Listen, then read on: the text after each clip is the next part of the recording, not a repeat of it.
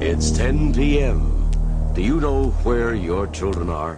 The evidence was circumstantial, and the prosecution brought Wayne Williams to trial for 2 of the 28 killings. Apartments on Buford Highway, where we now have new developments in the ongoing investigation of the Centennial Park bombing. General Robert Abrams, for the first time, and officially calls the Tawana Brawler story a lie. At a press conference this morning, Seattle Police Chief Robert Hansen announced a special task force being formed to study Ted Bundy.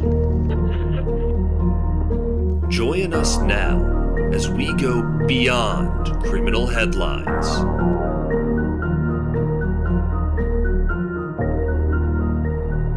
And I'm your host for Beyond Criminal Headlines, Nicole Bennett. This week, we cover Fred Tokars. Nearly 30 years ago, Fred Tokars is a former prosecutor, part-time judge, and prominent criminal defense attorney, arranged for the murder of his wife, Sarah. So, as always, for those of you not as familiar with this case, I like to give a rough overview and timeline of events. I know for those of you listening who are from Atlanta, Georgia, who were here in the 90s, the early 90s, this particular case gripped the attention of anyone in the city for months. So I'm sure you're familiar, but just in case, I'll go over, again, just a rough timeline. So November 29th, 1992, Sarah Tokars was kidnapped along with her young sons from their home in Marietta, Georgia. They were returning from a family Thanksgiving trip to Florida. Fred was not with them. Sarah and Fred were going through some marital problems. We'll delve into all of that, though, and unpack the twists and the turns of this very bizarre case. So Sarah was forced to drive to a secluded area where one of their kidnappers, later identified as a man named Curtis Rower, shot and killed her in front of her sons Ricky, who was just 6 years old at the time, and Mike, who was just 4 years old at the time.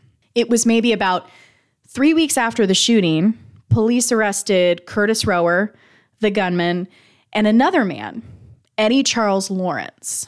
We'll get into exactly how they both got involved and how they knew Sarah's husband, Fred Tokars. Eddie Lawrence and Curtis Rower were eventually indicted on murder charges in the death of Sarah Tokars in December 1992, so just a month after her shooting. They, of course, went to trial. Lawrence pleaded guilty to federal charges of counterfeiting and aiding and abetting the murder, as well as state charges of murder. He received what was described to me by the person I interviewed about this case, which we'll get into in a minute, the deal of the century, and agreed to, I guess, serve roughly 12, 13 years in a federal witness protection program. Later in his life, tried to appeal those charges, and the judge said no and sentenced him to life in prison without parole. So he's currently serving out that sentence. Curtis Rower was sentenced to consecutive life terms plus 40 years for kidnapping and armed robbery. Back to the man behind this all. Fred Tokars was later charged with murder for ordering the hit on his wife. He went through 2 trials, spanned from about 1994 to 1997.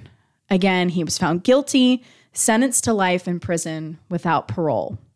And a lot comes out about him. I mentioned before his relationship with Sarah. She had hired a private investigator before her shooting, found things out about Fred's business dealings. So many twists and turns that I cannot wait to get into. Just of note, Fred Tokars died in prison in May 2020, just about 2 years ago. He was 67, and reportedly he'd spent a decade in a wheelchair due to a neurological disease.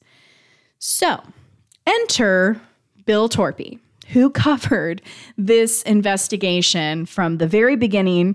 We're talking, he was there in the driveway of Fred and Sarah's Marietta home the day after her shooting, watching Fred, he said, who looked overcome with grief at the time, to Fred's arrest. He got to know several key players in the case, including Fred and Sarah's sons, Ricky and Mike, We'll get into this. Mike did recently pass away just before Fred did, around the same time. It was a tragic ending that capped off this saga. Bill Torpy writes for the Atlanta Journal-Constitution. He joined the newspaper in 1990. He writes the Metro column. He's covered politics, government, countless stories about the police, courts, the justice system. You'll hear more from him, though, on his very esteemed career. Without further ado, here's my conversation with Bill Torpy on Fred Tokars. First, I was just going to ask you, tell us a little about yourself and your career as a journalist so far. I'm Bill Torpy. I'm a Metro columnist now. I've been at the AJC, the Atlanta Journal-Constitution, for 32 years. Came in 1990. I'm from Chicago, worked at a paper there. Came to Atlanta in 1990, thinking I'd do 3-4 years here. And the Olympics then was announced, and I thought, well, I got to stick around for that. And, here we are 32 years later, I'm still at the paper. So your coverage, we talked about this for this particular case, Fred Tokars. To begin, we're talking November 29th, 1992. Sarah Tokars was kidnapped along with her sons from their home in Marietta, Georgia. She was forced to drive to a secluded area. And that was where one of her kidnappers, which later identified as Curtis Rower, shot and killed her in front of her sons, who were just 6 and 4 at the time. What was it like as you started to cover this? I mean, first of all, when did your coverage begin? And what were some of the first moments that stood out to you? Did they have suspects early on? And what was it like getting there? I know you said you got there the day after, November 30th. Well, yeah, I was a kind of the accidental reporter on that, because our regular Cobb County reporter was taking the week off.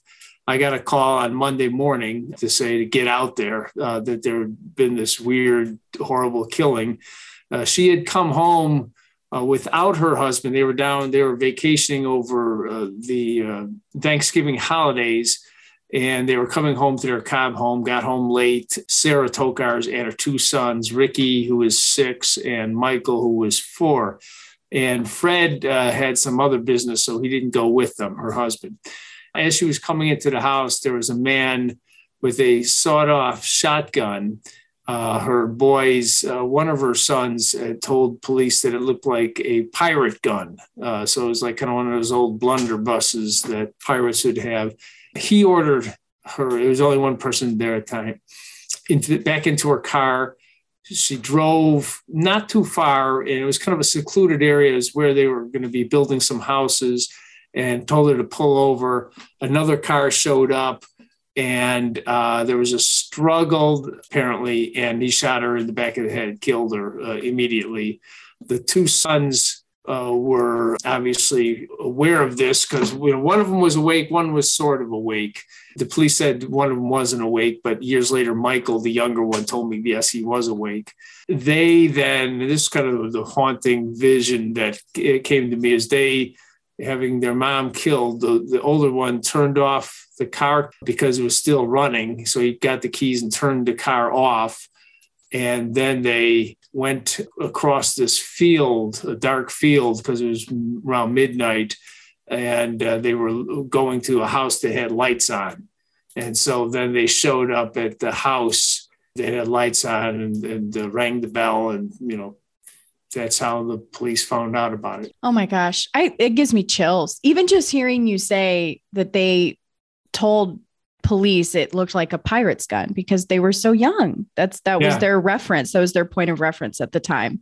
Yeah. So he turned off the car, and Ricky told police he turned off the car because his grandfather had told him to, always turn off a car. Don't let a car run. So they were very young. So the kidnappers that we mentioned, they'd obviously left the scene, and 3 weeks after the shooting, police arrested, it was Curtis Rower, who was 22, and we mentioned earlier.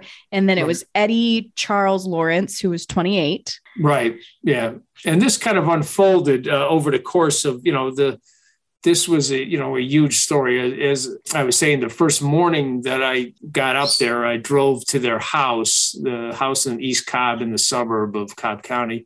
And this just kind of your, typical, nice upper middle class house with a big garage in the front. And Fred Tokars was in the driveway kind of sobbing, being hugged by Leah Sears Collins, who was a state Supreme Court judge. And she was historic in the fact that she was the first African-American woman appointed to the state Supreme Court. And she's there hugging him because he was a lawyer. He was a part-time judge. He had been a prosecutor. And he had also kind of been a sort of a player in politics. He had been giving, money to different judges and giving campaign contributions, obviously, legal campaign contributions to many, people. And so, he was kind of inserting himself into being sort of a player in his mind in the legal field as well as, the political realm. And so we started kind of pulling threads on that. The thought, what in the world has happened here? First thought was it was a botched burglary. Then it kind of didn't seem like that because there wasn't really nothing taken that it seemed. And then, I remember a day or two later, we were hearing from lawyers who were buying guns because they were all afraid that this was some sort of weird revenge killing, that a angry client of a lawyer came back to, kind of a Cape Fear type of a thing almost. Right. And so that was kind of going. And so then, it's just the thing kept unraveling, unspooling. I see here, I looked through my stories, and there was one that myself and another reporter did on the 5th of December of 92, which would have been like less than a week later, that she had hired, there was marital problems, and she had hired a private eye. And then a few days later, there was a story we did that he had ties to a drug dealer through a tangled web of corporations. And so these things just kept on coming. And it was just a gradual day by day. It was a very intense media, I guess you'd just go shit show, basically. It was every day somebody had something. And I remember I would turn on the channel 5, then channel 11, then channel 2, and see what they had, at 6:00. And I was always worried because somebody was always breaking something, and you always felt like you were chasing something else. And there was all sorts of tips coming in. A lot of them were, balderdash, but it was a very strange and competitive media-wise time. And at the same time, it was just this horrible tragedy that had happened. You felt horrible for the family. I remember going to the funeral, and I can't remember the church. It was a big Catholic church up in Cobb County. It was packed with people. I remember Fred was walking down the aisle, just couldn't hardly walk. He was just twitching and crying and being held up by 2 people. And I remember looking at him and I'm thinking, oh, this guy couldn't have done it, because he was just so racked with emotion. He just looked like a broken man. And I guess looking back on it, it was a very good performance on his part. It was the biggest story, not only that year, but, I'd say, among many years in Atlanta. Just like you said, so many twists and turns, too, because you see Fred Tokars, Sarah's husband, who seems overcome with grief. And then all this comes out about him and their marriage. And once they'd arrested Curtis Rower and Eddie Lawrence, what came out then about how they were related to or knew Fred Tokars? Well, there was a little bit of inkling because a few days before he was arrested, so he was arrested getting near Christmas, I think, maybe the 20th or something like that of December. This is Eddie Lawrence. And a few days before that, he had been arrested, and then it kind of trickled out that he was arrested in conjunction with something of the murder, of the investigation. He was a kind of a small-time businessman. I think he did like home remodeling, and he also owed Fred a bunch of money. And then they also had business connections with a couple of businesses. And it was just really weird that, why Fred Tokars, a lawyer who had advertised on TV. He was one of those guys, back then. He had been a part-time judge. And what in the world is he doing with a small-time, semi-con man and doing business with him? So that was kind of a weird thing. And then a few days after that, then Eddie Lawrence and Curtis Rower were arrested for the murder. And then it started kind of getting really weird. Then a few days later, we did a story, myself and Mark Curridon, who was working with me at the time. And it was wife killed after uncovering illegal activities. That's what we gotten that from sources. So that was what, they went with after that. And that's what they convicted him on, Fred Tokars. This was long before he was arrested himself. He wasn't arrested for another 6 months or something like that. Then the family, the Ambrusco family, Sarah Tokars was Sarah Ambrusco Tokars. Oh, okay. Her dad was a lawyer, kind of a well thought of lawyer. I think he was a public health official in Central Florida. I think they lived in Bradenton, Florida.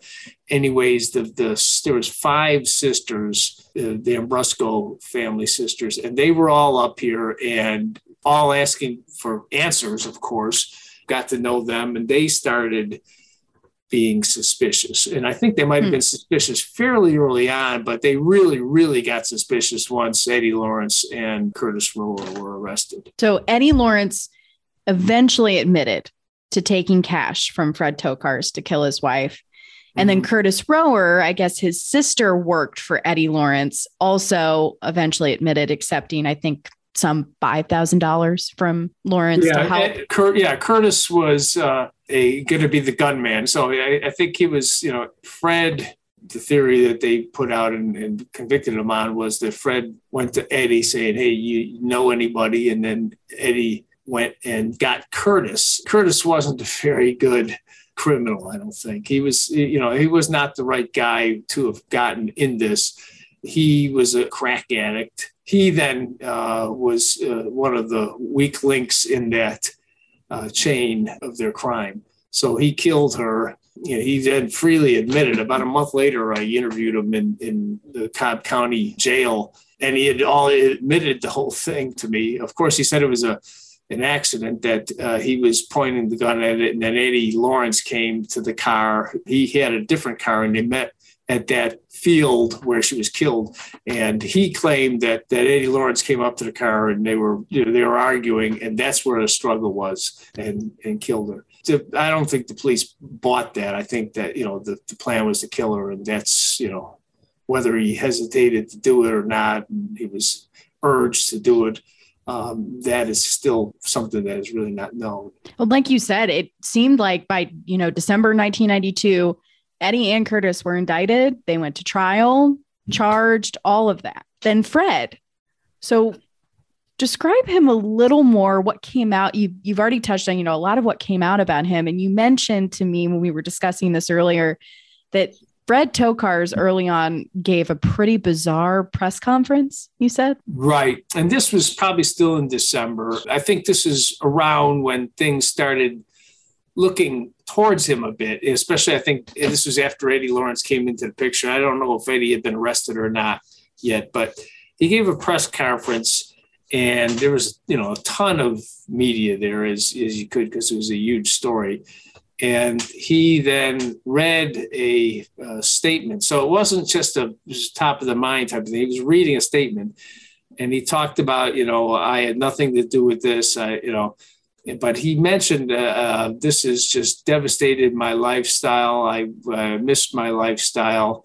And he mentioned lifestyle more than, I remember going over it afterwards. He mentioned lifestyle more than wife in this, So it was a very strange and, somewhat damning press conference. And previous to that, even, we had gotten word that Fred had an apartment in some kind of little crappy little apartment on Roswell Road, just a little bit north of the city. Anyways, we wrote a story, that Fred had this apartment, and we knew that there was marital problems and the private eye and all that. So I remember I did the story saying that there was this apartment. The next morning, my partner at the paper, Mark Curran, was in a hotel in New York, and I think he was hungover, and he got a call. And they said, hi, this is Fred Tokars. Curran's like, yeah, Torpy, come on. I mean, he thought it was me messing with him, And he goes, no, this is really, Fred had reached out to a lawyer, I think, who asked, how can I get my word into the paper? So we did a follow-up story saying Fred Tokars steps forward to say, no, this was not a love shack. I work late at night sometimes, and I don't want to drive all the way back to Cobb. Although driving to this place was almost driving all the way back to Cobb. So, but it was, it was just all these weird little twists and turns, as you said earlier, along the road in this story. That's so bizarre. I have this running theory too. It's just my own observation. I tend to almost immediately, when someone tries to get ahead of the narrative with the media, I just think it always makes them look so guilty. I don't know why. I don't know if it's, I'd love to see the stats, but I just feel like it always, to me, I immediately go, oh, he's the one who did it in my mind. if they're leading the search party, then, Yeah. Did you get that vibe from him? Did he seem, what did you think? If there's a murder, the first thing that you do is look at the spouse, right? That's kind of, what the police always, you look at the people closest to him. Kind of immediately, as I said, having seen him that morning in his driveway, and then, a few days later at the church, I thought, man, this guy's torn up. This, he couldn't have done it. And then it's just started, what happened here? It was some sort of weird, unknown thing that has occurred here. And then as all this other evidence has unrolled later on, then it started coming back towards him, fairly quickly too. I mean, we're talking in the course of a couple of weeks, then he became the prime suspect. And then he kind of really went into, in essence, kind of like hiding, I wouldn't say hiding, but it's certainly hiding in sight after the new year, after he really just was laying low. I mean, we were still writing stories about it, but by the end of January, things started slowing down as far as what we were able to tell. Interestingly, back then, I think police and district attorneys and all the like were a little bit more chatty than they are today. I do kind of miss that as a reporter, but there was all sorts of chatter because, in fact, I jotted down a statement that Dr. Ambrusco wrote. It was a story on Christmas. So oddly enough, I wrote 45 stories in 40 days for the paper, including Christmas and New Year's. Dr. Ambrusco, the father-in-law, said the media had a great deal to do with this, meaning the arrests. They had a great deal to do with this because they kept stirring things up.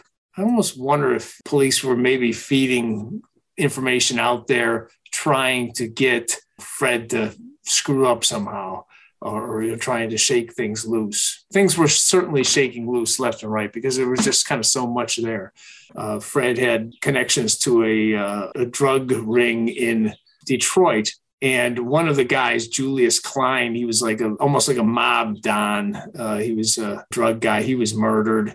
And he was also tied to some of the nightclubs that Fred had done work for. And it was just all this stuff started, just coming out. Shady guy. I mean, surprisingly so. That's just so bizarre. So also, sidebar, you'd mentioned too, if we're talking about the police and media, that there were book and movie deals that were floating around. Oh yeah. It was, I remember being approached by people, movie producers and agents, and it sounded interesting, but, I was kind of had my day job to do. And I really kind of didn't dig too deeply into that. I remember though that the Channel 11's reporter was fired because then he had lined up a contract for a potential movie with Fred's former business partner, a legal partner, and also a private eye that was hired by Sarah Tokar. So the three of them had lined up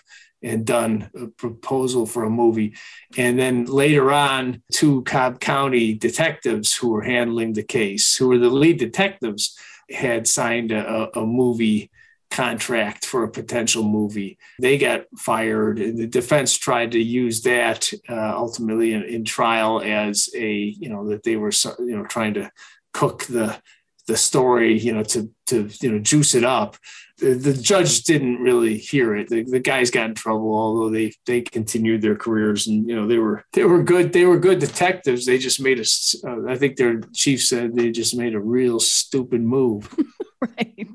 Right. I mean, it writes itself like a movie. This seemingly, unassuming guy, Fred Tokars, who you said in one of your stories, you said it sort of exposed this ugly underbelly, his relationship with lawyers and politicians and nightclubs and drug rings, and just not what anybody expected. And then, so Eddie Lawrence, I guess he went into federal witness protection. Rower was sentenced to consecutive life sentences. And then it happened pretty quickly. It feels like, compared to some other cases I've covered. August of 1993, Fred Tokars is indicted. Mm-hmm. That's when it sort of, not unravel. It's already unraveling, but he's eventually, goes to trial. And once that happened, what would you say was sort of the court of public opinion of him during the trial? And what were some of the standout moments throughout his trial? See, there was two different trials, and it was kind of like the Arbery case in essence. There was the murder trial, the state murder trial, because he was charged with having her murdered, and then he was also tried in federal court, and it was kind of a RICO case. And the feds kind of stole Cobb County DA Tom Sharon's thunder by grabbing the case, and they tried the federal case first. So it wasn't, in essence, a murder trial, but murder played prominently into the RICO, which is basically a conspiracy to deal drugs and commit murder. And so that was the first case. That was in Birmingham, Alabama in 1994. So that was a fairly lengthy trial too, because it not only was Fred, but then they then brought out, he was tried with a nightclub owner who was also a drug dealer, and all sorts of crazy stuff came out in that. In fact, that there was the nightclub owner / drug dealer that was also tied to Fred and was being tried with him, had captured this guy who was also involved in the business, who was also an Atlanta police recruit. And they thought he was flipping on them and also stealing some money. So they had him duct taped and naked, and the guy thought he was going to be murdered. And he jumped out a glass window. That came up in that case. Although oddly enough, we had written about that before, because it was weird. All of this stuff just kept popping up. So that came out. Fred was convicted, and he got federal life without parole, which is, he was going to die in prison. Then that was 1994.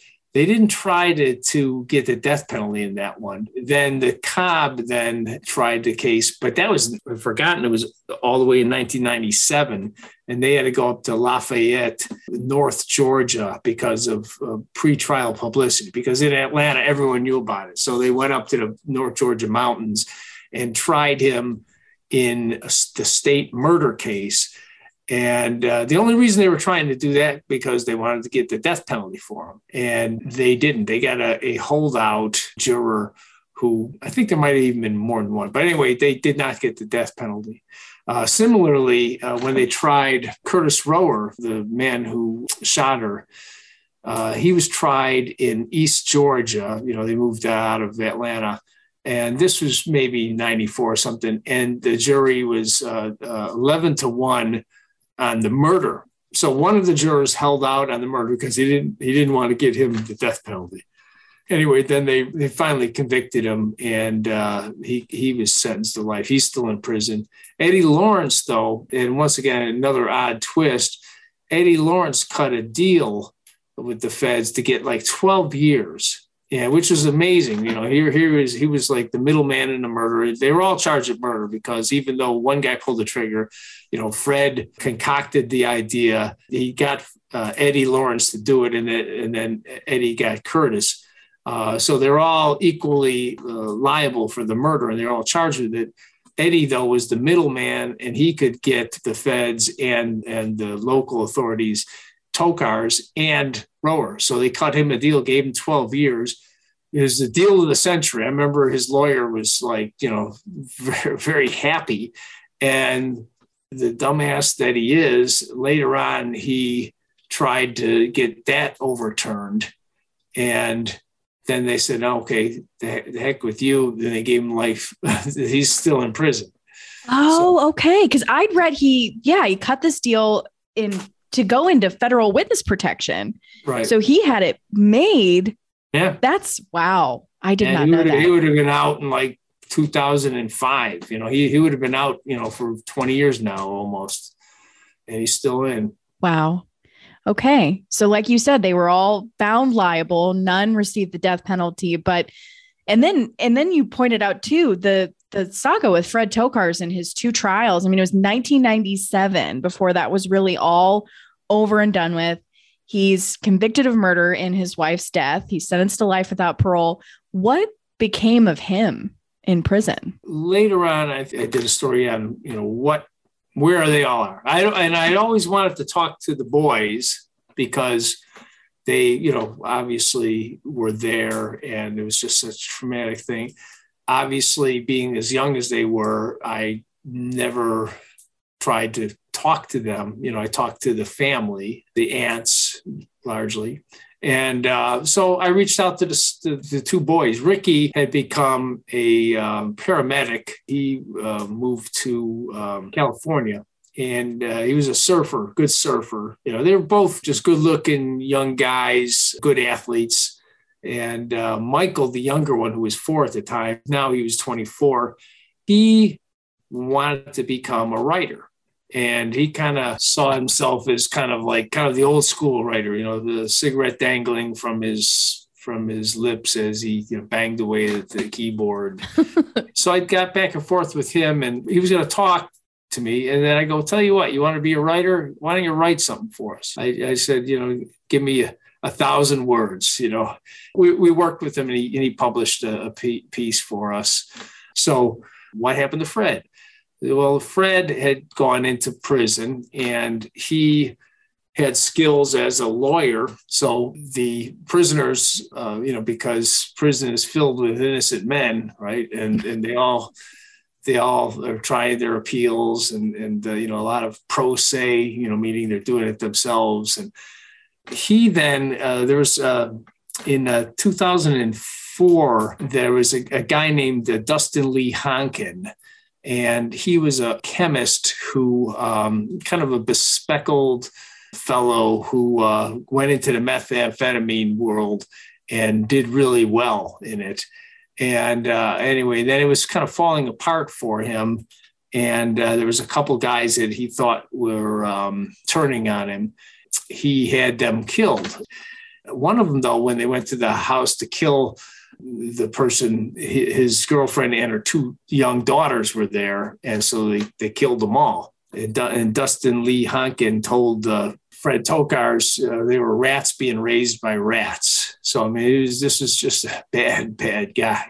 Anyways, Fred got him talking. And in fact, I've read where this guy was like one of the bases for the character in Breaking Bad, too. Which that is one of my favorite shows of all time, just on a side note. So when you said this, that's crazy. Yeah. So Fred got him talking because he's a lawyer. And so these guys, in prison would talk to him thinking that, he might help them with their appeals. And at the same time, Fred, there's no client immunity when you're not a real lawyer anymore, And so Fred then turned evidence against him. And Honkin ended up being convicted, and he ultimately was put to death. The other guy, there was another guy, Robert Ortloff in Arizona. He mailed someone a bomb, but he is also thought to have been involved with the murder of a woman a long time ago in the 80s. And he got to talking to Fred. Next thing you know, he's convicted too. So, and the district attorney at the time, or one of the prosecutors who prosecuted that case, told me that Fred was critical to the prosecution. It wouldn't have happened without him. So there's some thought that, Fred was trying to rewrite the last chapter of his life. And there's also a lot of thought that, he was just using the system, whatever he could, to get what he could out of it. So he ended up getting his own cell, a TV. He was in the bowels of some prison. They're said to be in Memphis, they thought, but you could never find him on any of the, usually you can look up a prisoner and see where they are, but he was off the grid. And he also had some sort of malady, kind of like Parkinson's. It wasn't Parkinson's, but it was a withering type of thing. And at some point he couldn't walk. And I'd read it was a neurological disease or something like that. He ended up dying a couple of years ago. Right. When he's 67. That's so crazy. He's turning people in prison. And that's just, Yeah. Well, and I remember when I wrote that story, the family, they're angry about that, saying that I was somehow, bringing out the good in him, or I was making him a less terrible person. And, I just said, I wrote a story that this bad man who did a bad thing helped solve these two murders, including one was the horrific murder of a family. And, whether he did it to try to do something good, or he did it just to game the system and get his own cell and cable TV, or maybe both. I don't know. Right. We never talked to him, obviously. And so you mentioned the family too, Sarah's family in particular, you got close with. She had 5 sisters? 5 sisters, yeah. Did they, I'm sure, take the boys under their wing after all this happened? Right. They moved. Joni, who lived here she was the youngest, and she lived here in Atlanta. They moved back to Florida and raised them. They were with the grandparents for a while. The grandparents were obviously old, and they later passed away. But they raised them. The boys were raised in Florida, and they were, they tried to make them as normal as possible. They're on Little League, all the things. Michael became a pretty good musician. In fact, he played in a kind of a thrash punk band, I think it was. The family really did well by the kids because, obviously they were a close, strong family, and they, wanted to forge a positive outcome for these two boys who had witnessed something as horrible as you can imagine that could happen to kids. And did they? Because you mentioned there were marital problems between Sarah and Fred. Did the family suspect Fred early on? Did they seem to support him from afar, or did they sort of distance themselves? Early on, I'd say probably a week, maybe 2 weeks into it, I remember sitting down with all of the sisters. I was literally there with, 4 or 5 of them in a house and talking to them, and they were all still with Fred then. This was before Eddie Lawrence and those guys kind of popped up into the discussion.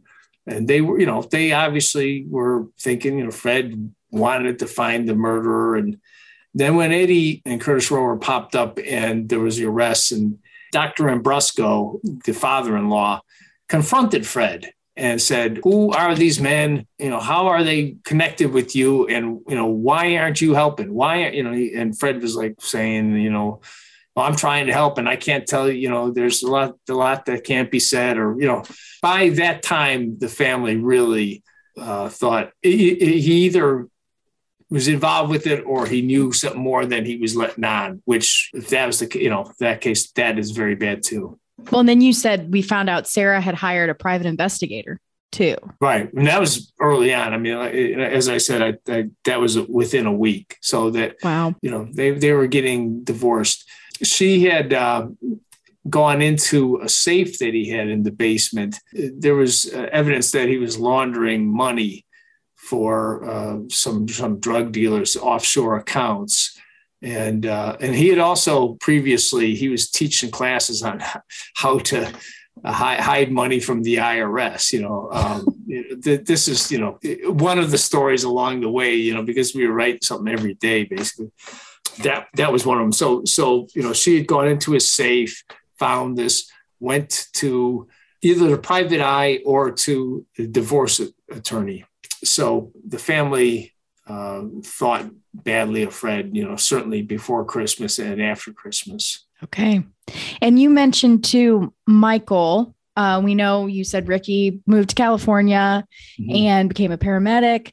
Michael wrote for the AJC eventually. He was a musician, but I did pretty tragically read recently he's passed away. Right. He died about a year ago, or maybe a little bit more than a year ago. It was right after COVID hit. He was writing for he only wrote like one article for us, the one that I got him to do.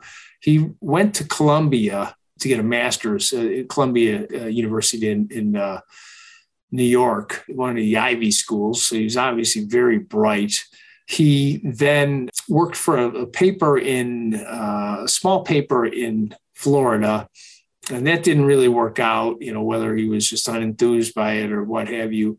And then he decided that he wanted to go to California. And so he drove out to California. This is right as COVID was going down. And as you remember, when COVID was beginning to go down, everything was shut down. It was just, it seemed like Armageddon. He went out there. His aunt that he knew out there, she couldn't see him at first because she was suffering from cancer. She was really immunocompromised. And so he was going to go see her, and then he decided to go somewhere else. They think that the long drive caused him to get a blood clot in his leg that ended up killing him. It was a strange. Oh my gosh. It was just a strange, sad ending to him. And he died, and then Fred died a couple of months later. I don't know if that had anything to do with that or not, but Michael died before Fred did. Wow. And that would have been 2020, like you said, close to when COVID hit. Right. It's so sad. What did you, in the time that you spoke to family too, and her sons, how did they describe Sarah, and what would they, I guess I usually like to kind of end on the victim, and what was their legacy that they left behind? She was kind of the glue that kept the family together. She was, the golden apple. She was a very outgoing, she was like a well-liked mother in the neighborhood where she was. Before that, she worked in the kind of like promotions field. So she was just very good at marketing blitzes and promotions, and just outgoing, fun, loving, just a wonderful person from, everyone I spoke with. And is there anything else you'd like to add about the case? No, it's just, as I say, it's, having done this for almost 40 years, that's, one of a handful of cases that, of stories that, kind of stick with you. I mean, to this day, I'll run into the judge or the old prosecutor or, some of the defense attorneys, or, I got a call from one of the detectives in the case to tell me that, Fred had died. So there's a lot of associations that have been forged through that. It was a terrible crime, and it was one that just kind of gripped Atlanta. I mean, for certainly a month, it was just one that everyone knew, like every twist and turn that happened, and it was a whodunit, and the source of the crime and the victims and all that, including the children, just really grabbed everyone here in Atlanta. Absolutely. Well, like I said, guys, so many twists and turns, bizarre press conferences, infidelity, drug rings, seedy, shady dealings, strange stories about the media and the cops on the case. maybe being over-involved, I could not thank Bill Torpy enough for his perspective and insight on this case. And thank you so much for listening. My name is Nicole Bennett. This is my true crime podcast, Beyond Criminal Headlines, where every 2 weeks I feature a conversation between myself and journalists from across the industry who've covered some of the most notorious crimes in our history. Please follow, subscribe, and review. You'll be able to find new episodes every couple of weeks anywhere you get your favorite podcasts. You can also follow the show on Facebook. It's at Beyond Criminal Headlines. I post when a new episode is up. I try to include content and pictures and photos specific to each crime that we've discussed. And I'm going to start, I promise, updating you guys on cases and investigations that are still ongoing. For instance, pretrial hearings for Ryan Duke in the Tara Grinstead case have officially started. His trial is scheduled for May. Ryan Duke is accused of killing Tara Grinstead roughly 16 years ago. And 5 years ago, the Georgia Bureau of Investigation says Ryan Duke confessed. I cannot wait to see what happens. I spoke with WSB TV's Tony Thomas about this case. He's a reporter in Atlanta, Georgia. So go back and listen to that episode if you haven't. I think it's episode 6. And like I said, I'll keep you guys updated. I hope you learned something from this week's episode on Fred Tokars featuring esteemed journalist Bill Torpy. We'll be back again soon. Until next time, this is your host for Beyond Criminal Headlines, Nicole Bennett, signing off.